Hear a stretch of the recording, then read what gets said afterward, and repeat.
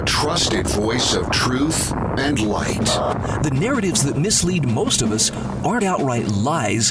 They're the deliberate omission of facts that could give us a more complete picture. And a rally point for those who've accepted the reality that they are not sheep. The world needs your leadership, and the essence of leadership is using your influence wisely wherever you happen to be standing. This is The Brian Hyde Show. Hey, welcome to the show. I am so glad you could join us today. And I'm just going to give you this warning up front. Yeah, we're going to revel in wrongthink. And there's going to come a day, you mark my words, there will come a day where people will say, oh, yes, why, everyone revels in wrongthink. But right now, it's only a select few people who are willing to do it. And I'm very happy to have someone I consider a fellow wrongthinker joining me as my guest. I have Alex Knight. Alex joining me from the beautiful state of Vermont. I'm looking, since we're connected up electronically, I'm looking out your window via the video feed. You, my friend, are in a pretty place. Yeah, I am. It's a very rural state, but as we were saying just before we went on air in our private conversation, Vermont is somewhat ugly these days politically. But in terms of natural beauty and in terms of environment, yeah, you really can't beat it. So I first encountered your work on a website that a mutual friend of ours, Skylar Collins, operates called everythingvoluntary.com. And I get the email pretty much every night in my inbox. I look and I see and there's new articles. And I started reading your work and I went, okay, here's a guy who gets it. Now, before I go any further, I'm going to ask you, tell us just a little bit about yourself, what you do, what makes you tick, and then let's talk about some specifics of your journey to becoming a voluntarist. Well, okay. I guess if I was going to answer to your request directly, I guess I would start with things that have little, if anything, to do with voluntarism. I get on these kinds of shows and podcasts quite frequently because of my nonfiction writing. But the other half of what I do as a writer is I'm a fiction writer. And I predominantly write in the speculative genres, which would be horror, science fiction, fantasy. So I've published a couple of novels in that genre, as well as a couple of collections of short stories, and I continue to write in that field. But as I say, I for every maybe 10 libertarian style podcasts or radio appearances that I do maybe one pertaining to that. Even though I kind of enjoy doing that kind of writing a little bit more. My path to libertarianism began, I think, in 1994, when I happened to be reading an article that was from one of those freebie newspapers that you kind of pick up, on the supermarket on the way out the door, called the Seacoast Times. And there was an article that was written by a guy who was sort of like a far leftist by the name of Sean Glennon.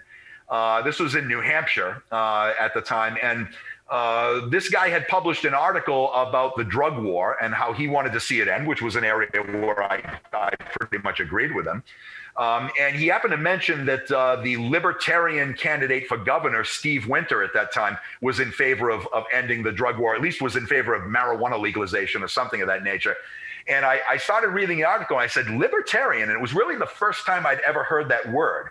And you have to understand, this is 1994, so the internet wasn't a big thing. I didn't even have a computer. I wasn't even online back. It's amazing to remember back to those days, but that was a time that actually existed, believe it or not, for the younger listeners.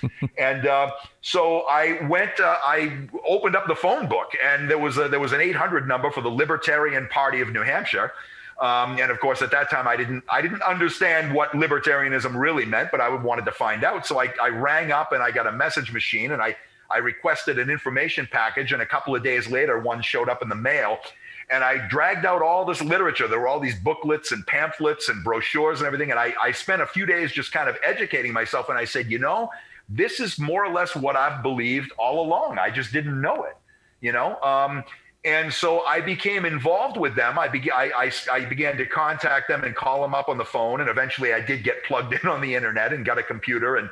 And we started going along like that. And I became the communications director for the Libertarian Party of New Hampshire.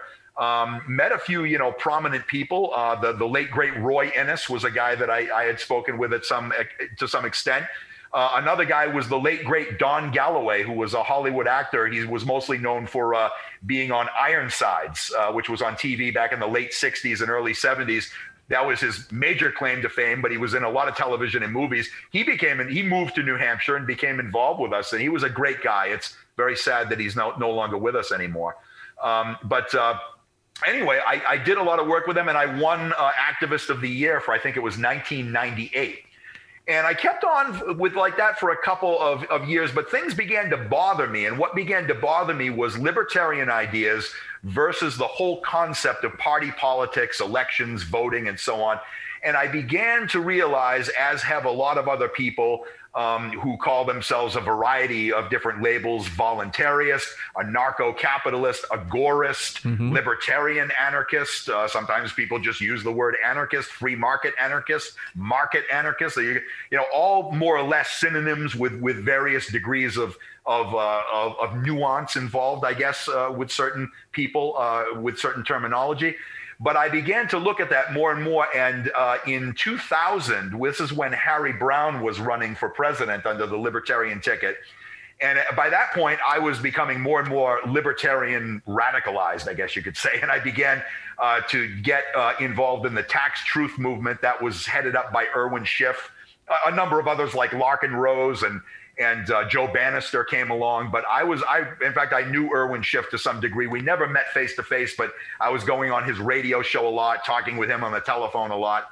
Great guy. Again, another sad story there in terms of him passing away behind bars where the government had him as a political prisoner simply for exposing the truth, really. Anyway, I had a meeting with Harry Browne, and one plank in his platform was that he wanted to eliminate the income tax. And I said, well, that's great. I don't disagree with that. I said, but if you're going to eliminate the income tax, exactly what law do you plan to repeal? And he couldn't cite one. And he became very upset with me, very angry that I was going public with this. And right in front of a bunch of people, kind of just came up and got in my face and denounced me and said, you're the kind of guy that gives libertarians a bad name, and this is just too radical, and people are not going to gravitate towards this. And it was really a shame, because I had a lot of respect for Harry, and I still do. And I think he was a great man in his way, but he definitely had a blind spot in that one alley. And I've always felt bad that our one and only meeting had to have that kind of a negative tone behind it. But that can't be gone back and reversed in any capacity. And there are certain parts of it that I still don't regret. I don't think you should ever regret coming forward with the truth. Maybe I might have handled it in a little bit of a different capacity, but it wasn't. I don't think the brunt of the ire was on my side of that particular confrontation, if you want to call it that. It was his confrontation, not mine, really. But at any event, that's all 20 years in the past. It was at that point that I really began to question whether libertarianism and politics are in any way compatible, and whether or not the whole term Libertarian Party is not just simply a misnomer. I, not long after that, came to the conclusion that yes, it is. So I became what you would call a voluntarist or libertarian anarchist. Now, I know for some people, those words are going to make sense. For others, and I don't mean to be condescending when I say this, but I'm going to ask you, dumb it down for me. When we talk about an anarchist, some people think anarchist, and they're picturing the folks that have been running rampant through city streets, burning, smashing, beating people up these last few months. That's a particular type of anarchist, but it doesn't begin to encompass what anarchy really gets at. In fact, my understanding is anarchy is not that scary a word when you really understand the etymology of the word. Well, that's very true. Anarchy has become one of those kind of scary, frightening words that is automatically considered synonymous with chaos. But if we trace its ancient Greek roots back to anarchos, it simply means no rulers. It does not mean no rules. It does not mean going out and vandalizing and smashing windows and killing people. No, that's the thing. I've had great difficulty trying to communicate that to people, because they're like, well, we don't have this and we don't have laws for that. Well, it's all going to be anarchy. And I'm like, You say that like it's a bad thing, and it may not necessarily be so. We've got to go to break here in about 30 seconds. Alex Knight is my guest.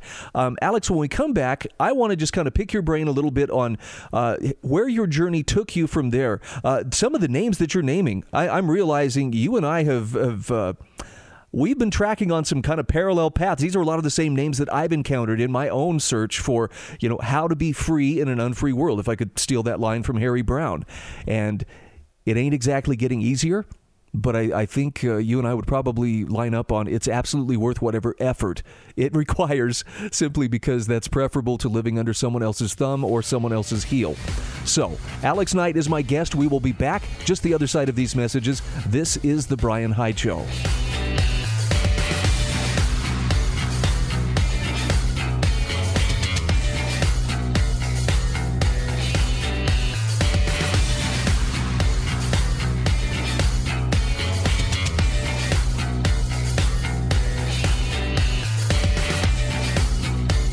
This is The Bryan Hyde Show.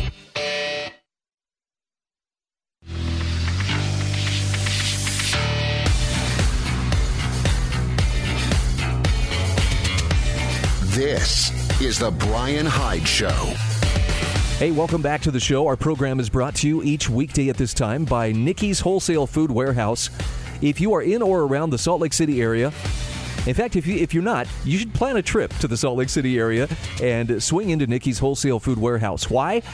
Well, let's just say that you have a finite amount of money to spend on your groceries and you want to stretch those grocery dollars as far as you possibly can. Nikki's can help. Seriously, he purchases his food from different food wholesalers, passes the savings on to you. The variety is incredible. It's a legit warehouse, okay? So you're not going to mistake this for Sam's Club or Costco. It's a warehouse, but everything comes with a money-back guarantee. He accepts CBT. He accepts all major credit cards, and you can find out more by going to Facebook. That's where you'll find Nikki's Wholesale Food Warehouse, directions and everything, pictures of everything that has come in this week, from frozen meats to fresh produce to bags of soup. I need to make a note of which ones I want to go pick out because it's getting to be soup weather. Nikki's Wholesale Food Warehouse. All right, back to my guest, Alex Knight. Alex, you are actually a very accomplished writer. I've not read your fiction work, but I love your take on the passing scene, and you're a guy who obviously thinks things through. Let's talk a little bit more about your journey becoming a voluntarist. After the aforementioned, encounter with Harry Brown, I think that was kind of like a turning point for me. It was really kind of a watershed moment where I saw that, incorporating libertarian ideas into politics was not really something that was ever really going to work. That the two are kind of mutually exclusive concepts. And that it was more effective to at that point, my perspective was it was really more effective to try to just eliminate the state altogether. And I began to talk more and more with people who would be called voluntarists. That's the term that I prefer because it's one that does not have the kinds of scary negative connotations to a lot of people as anarchist does. And it doesn't have the misconceptions surrounding it as just libertarian does. Good point. Voluntarist is one of those words that has not yet been disputed or usurped by other people for other purposes. So voluntarist it is. I began to immerse myself more and more in associating with and talking with people and reading books and such that were more on that side of the libertarian spectrum. And I've just never looked back. I've kind of abandoned any hope or any thoughts about the state being some kind of a viable vehicle for change. As long as government exists, freedom never will. And as long as markets exist, freedom has a chance. And I think that's probably the best way of looking at it now and moving forward. How does the non-aggression principle connect with or intersect with voluntarism? Is it a part of being a voluntarist? Well, I think it's the fundamental starting point. I mean, that is to voluntarism what a foundation is to a house or something. If you're not going to live by the non-aggression principle, then you're not a voluntarist and you can't be one. Let's break this down for people who may be unfamiliar with the non-aggression principle. When we talk about this, some people are going to get images in their minds of hippie children with flowers in their hairs, holding hands in the sunlight. But when we're talking non-aggression, there's a much more practical application. How would you describe it to someone who hasn't heard that before? Well, I think we talked about Skylar Collins, or you did just a few moments ago. He has an admonition that he likes to add to the end of his podcast and the end of his broadcast. He always says, always remember, don't hurt anybody, don't take their stuff, and don't ask permission. That's a great adage. I would simply add to kind of fine tune that. Don't hurt anybody unless, of course, it's self-defense. If it's legitimate self-defense, you have a right to defend yourself, of course. Okay, it doesn't, not hurting someone doesn't mean you have to be an absolute pacifist. You could be. Right. You could be. There's room for that within the libertarian ethic, but self-defense is always a viable thing when it's justifiable. Not only don't take anybody's stuff, but also don't damage anybody's stuff, because that's a form of taking. Vandalism, even though it's not out and out theft, is still theft of the value or the utility of something, and it is nevertheless theft just the same. So I would include vandalism in there with theft as well. And then beyond those two basic rules, don't ask permission. Don't act as if someone else has the authority to otherwise tell you what to do. Yeah. And that's really about it. It's as simple as that. It's really as easy as pie, but people have constructed these immensely complicated philosophies and they become complicated because they deviate from and don't recognize the simplicity of that kind of conduct. And I would just add one other facet to that, and that is, don't support public policy that seeks to hurt people, take their stuff, or otherwise force them to ask permission where they really shouldn't have to ask permission. And this is where a lot of people, I think, are surprised to find that, hey, wait a minute, I have a little tyrant inside me. And it's true. Anytime you say, well, there ought to be a law, that's your little inner tyrant trying to get out. And we excuse it because, well, if enough of us agree on it, then it must be right. But it still is aggression, even if you're outsourcing it to the state. And that's a hard habit to break. But to me, that's one of the keys. If you want to really be a free individual and live like a free individual would, you've got to be willing to let go and let other people peacefully do what they will do and be okay with it. Absolutely. I couldn't agree more. Well said. Talk to me about the current state of affairs. There's a lot going on. I'm not asking you to solve the world's problems, but as you look at the big picture, let's zoom out to 20,000 feet. Are you feeling hopeful for the future of freedom as you look at what's going on in this country or even in your own locale? The answer to that is for the most part a no.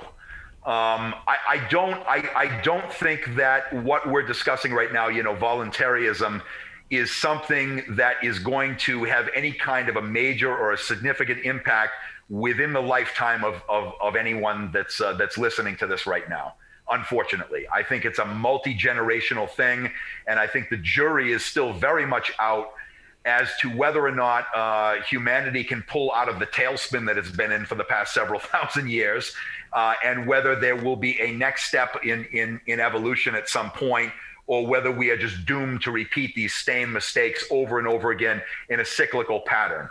One thing that is hopeful, if we look back at a historical timeline, is that throughout history, the trend has been towards greater and greater emphasis being placed on the individual. I think that's positive. It's been very slow. It's been very imperfect. It hasn't worked all that well. What we have here in America is probably the greatest example of it so far, and we can see how dysfunctional it is. But maybe that will bear fruit, but it probably won't be in our lifetimes, unfortunately. Okay. And I appreciate your take on that. And it's hard to find good information to go on today. Knowing who to believe, knowing what to believe. The heritage media has not made this any easier. I had trust issues before. Now I'm really a basket case. But Alex, we've got about a minute or so left here. Talk to me about where people can access your writings. Where can they get to better know you and your work? Well, I've got a nonfiction, a number of nonfiction archives from places I've written in the past. If you want to go to the most current writings of mine, I encourage you to visit everything-voluntary.com.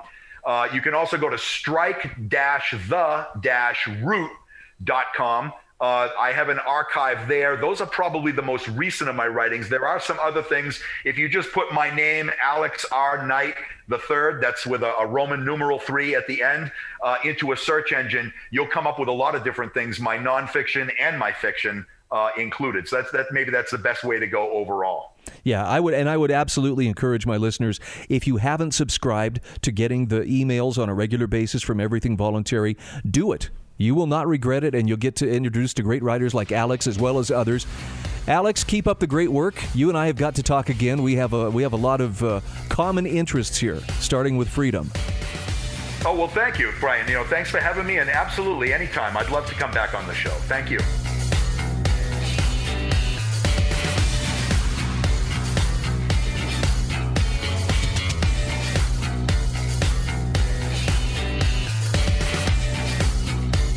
This is The Brian Hyde Show.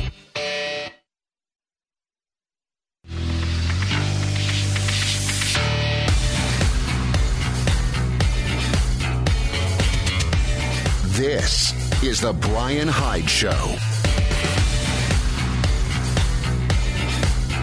All right, welcome back to the show. By the way, lines are open, 801-331-8113. Got a couple of different places I'd like to go in the time that remains today. This is an article from Jacob Hornberger from the Future of Freedom Foundation. And I know that right now there's a big question mark over everybody's heads. How's the election going to turn out? Is it really going to be, the source of drama that a lot of people are making it out to be? And I don't want to I'm not implying that there's not a lot riding on this. I think there may be, but I also think that we put more faith into elections than we should. Now, having said that, and I'm just going to go along with an idea that a couple of different people have put forth, if in fact, this premature, what do they call it, coronation of Joe Biden as president-elect, if in fact that is something that turns out to hold, and he ends up taking the Oval Office, taking office in January, Trump has some time on his hands between now and then. He's got a couple of months. And I'm not suggesting this is a fine time to throw monkey wrenches into the work. I'm suggesting there are a couple of things he could do that would send a very clear message. And I mean a clear message that the deep state is not going to simply have its way with us. And one of the first and foremost things that should be at the top of his list is pardon Edward Snowden and Julian Assange. Now, I want to share with you the case for why he should do this. This is from Jacob Hornberger, who says, since even before Donald Trump won the 2016 election, it's been clear that the American deep state has opposed his presidency. And while Trump has deferred to the Pentagon and the CIA by maintaining their forever wars and foreign military empire and foreign interventionism and coups and assassinations, it's also been clear that Trump hasn't been as obsequious to the national security establishment as presidents are expected to be. The deep state will not be disappointed with Trump's departure, and they will be ecstatic with Joe Biden as president. Why? Because they know they can count on Joe Biden.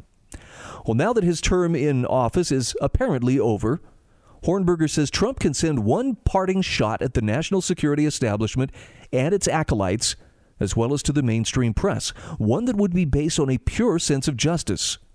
And that would be to issue pardons for Edward Snowden and Julian Assange before Trump walks out the door, preferably now rather than later. He says pardons for Snowden and Assange would send a powerful message to the national security establishment. Telling the truth about your evil, immoral, and nefarious dark side activities is not a crime in our country. It is a badge of honor. After all, that's the national security crime that both men are being persecuted for and prosecuted for. Imagine being persecuted and prosecuted for telling the truth and for disclosing evil, illegal deep state actions to the American people. Hornberger says it only goes to show how the conversion of the federal government from a limited government republic to a national security state after World War II has warped and perverted the fundamental moral values within our nation. Consider, for example, the CIA's repeated assassination attempts in the early 1960s, against Cuban President Fidel Castro. How many Americans questioned the morality and legality of those assassination attempts? How many Americans questioned the assassination partnership between the CIA and the mafia to murder Castro, notwithstanding the fact that the mafia is one of the most crooked, murderous, drug-dealing organizations in the world? Jacob Hornberger says, unfortunately, I would say not very many Americans objected. And that's because of the indoctrination that people receive, primarily in school, that the CIA is a force for good in the world and that action it takes protects national security. Yet where in the Constitution does it authorize the federal government to murder someone?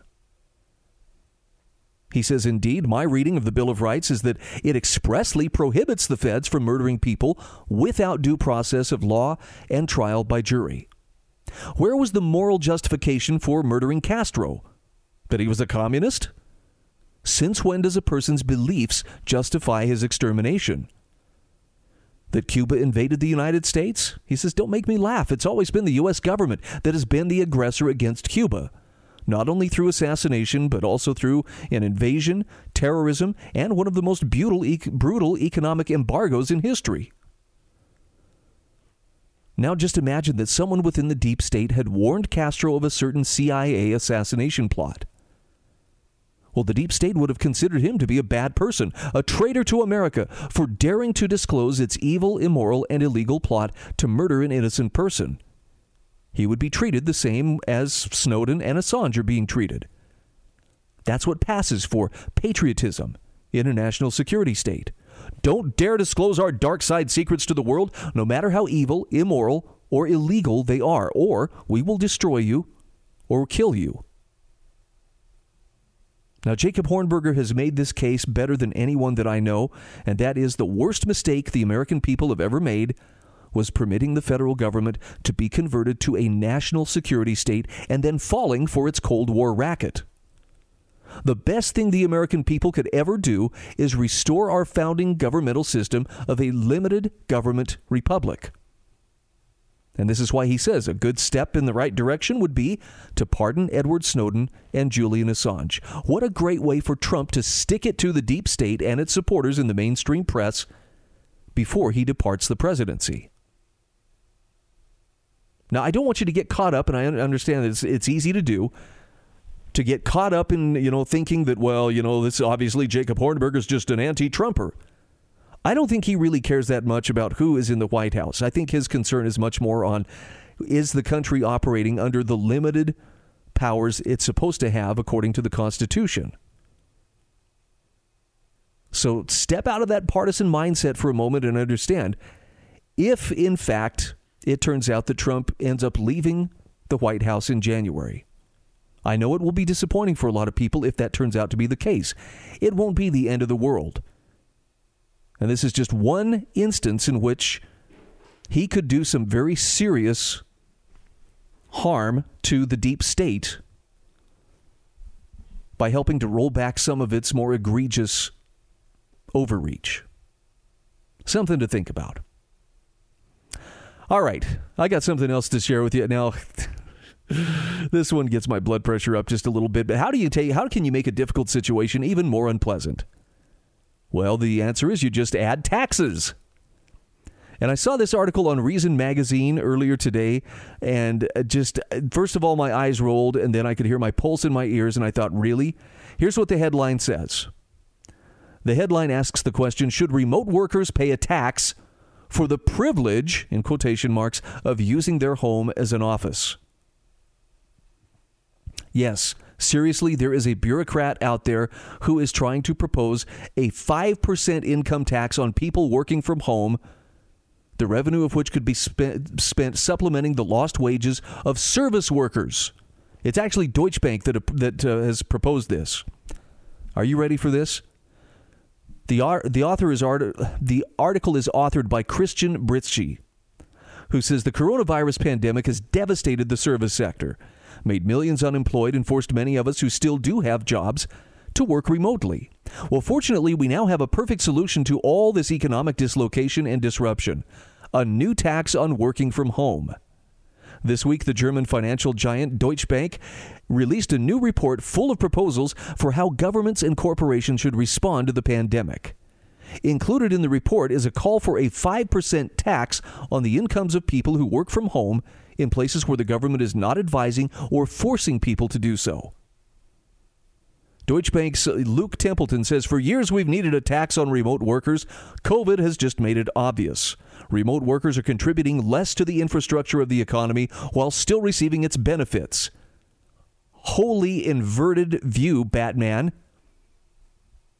Luke, listen to your conscience. These are people who aren't straining the infrastructure by being out there driving on the roads. Come on. Nah, we need to tax them for the privilege of working at home. Now, those who do have the privilege of telecommuting are reaping rewards hand over fist in the form of less money spent on transportation, restaurant meals, and dry cleaning. That's what Templeton's arguing.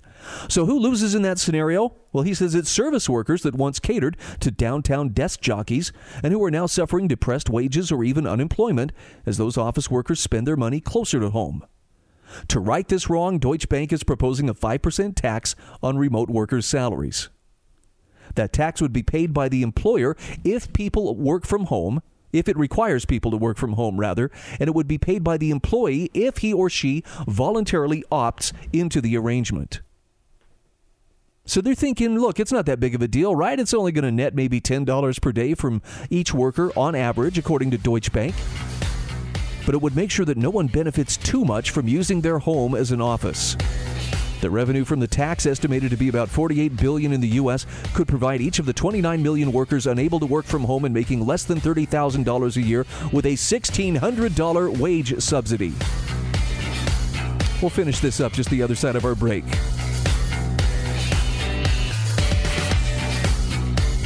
This is The Brian Hyde Show.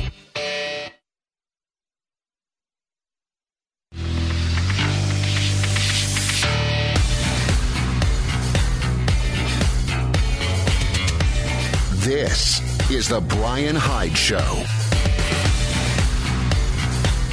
All right, welcome back to the show.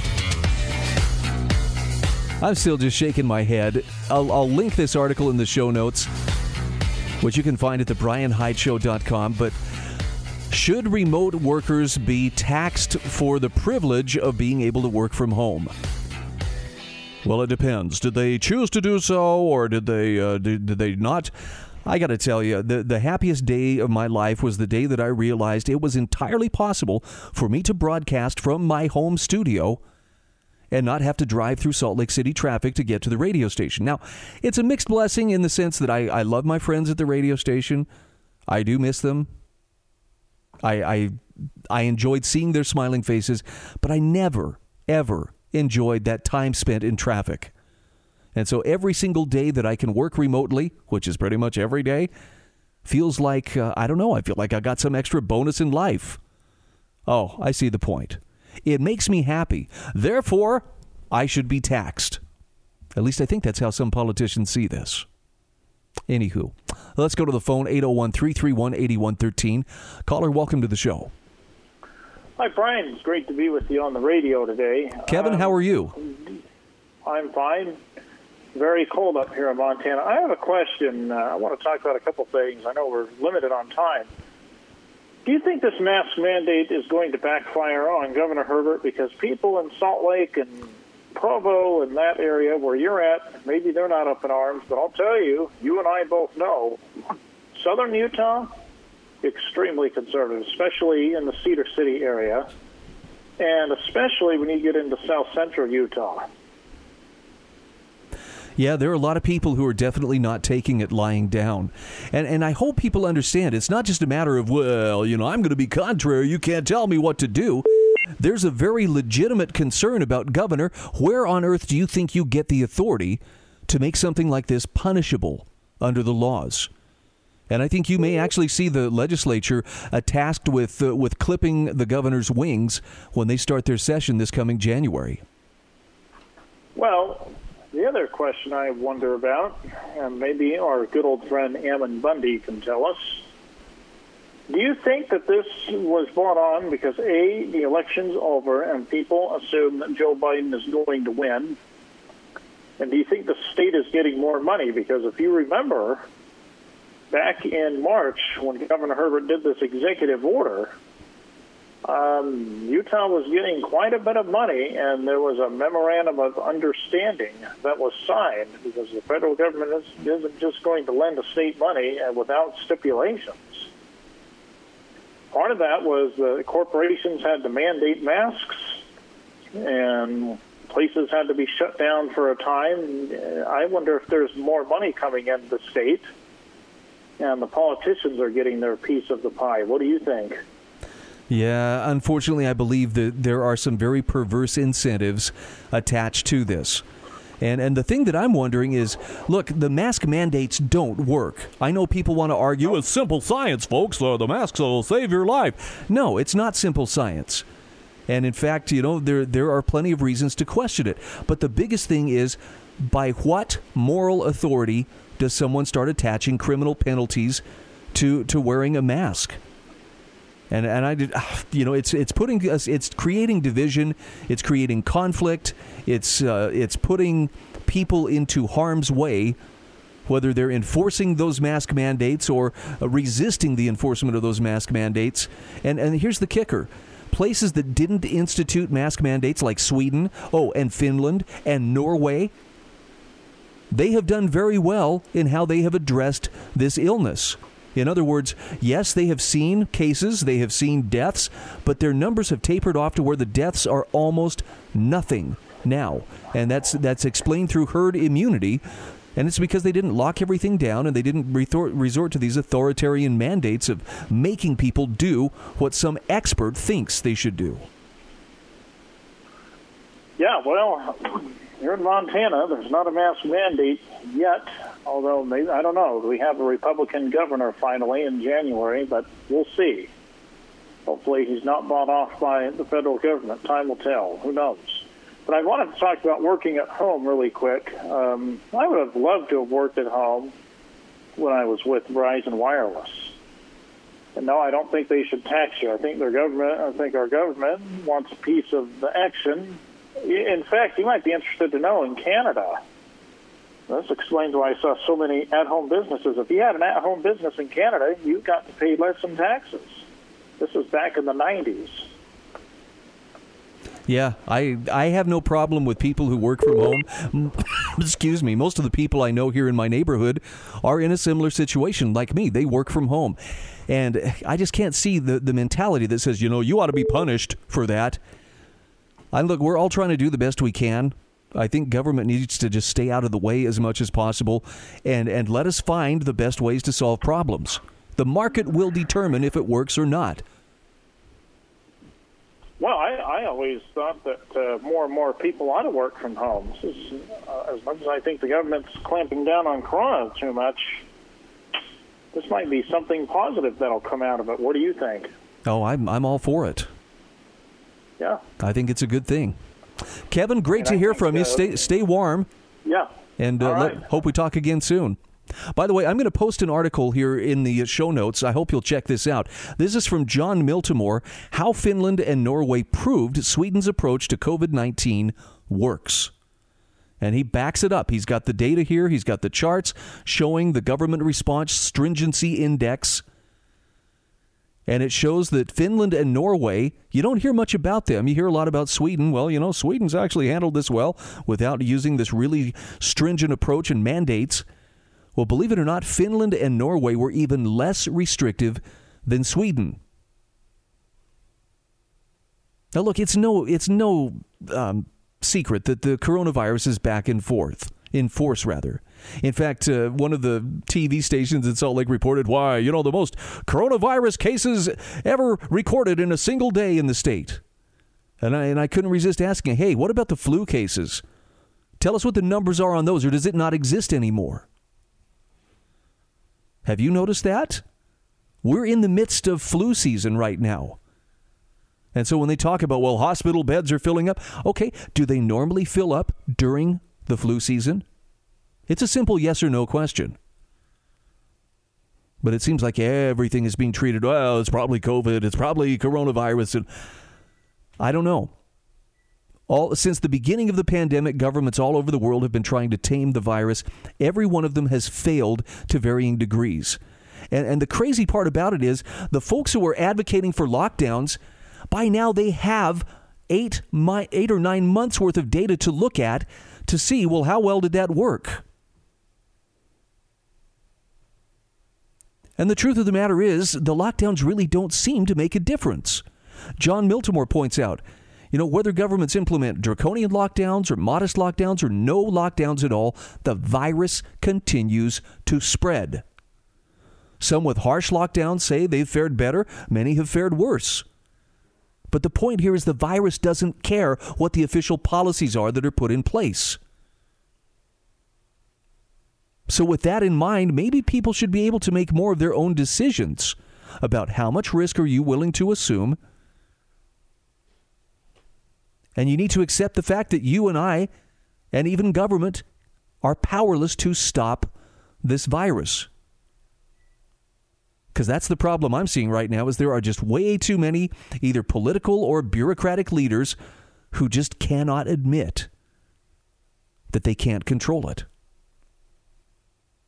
John Miltimore says decades ago in his Nobel Prize acceptance speech, economist F.A. Hayek warned of the dangers of this kind of hubris, this presumption that, well, those in power, they know better.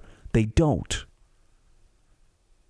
And as Miltimore says, if a man continued to live in ignorance of the limits of his knowledge, it would breed a fatal striving to control society, a striving which makes him not only a tyrant over his fellows, but which may well make him the destroyer of a civilization. And John Miltimore says it's a lesson that's never been more important. We'll soon know if it's one we're finally prepared to learn. I just want to make this clear because I don't want anybody to misunderstand. Telling the government to back off and to stay in its lane is not the same thing as saying the rest of us should just throw our hands in the air and do nothing.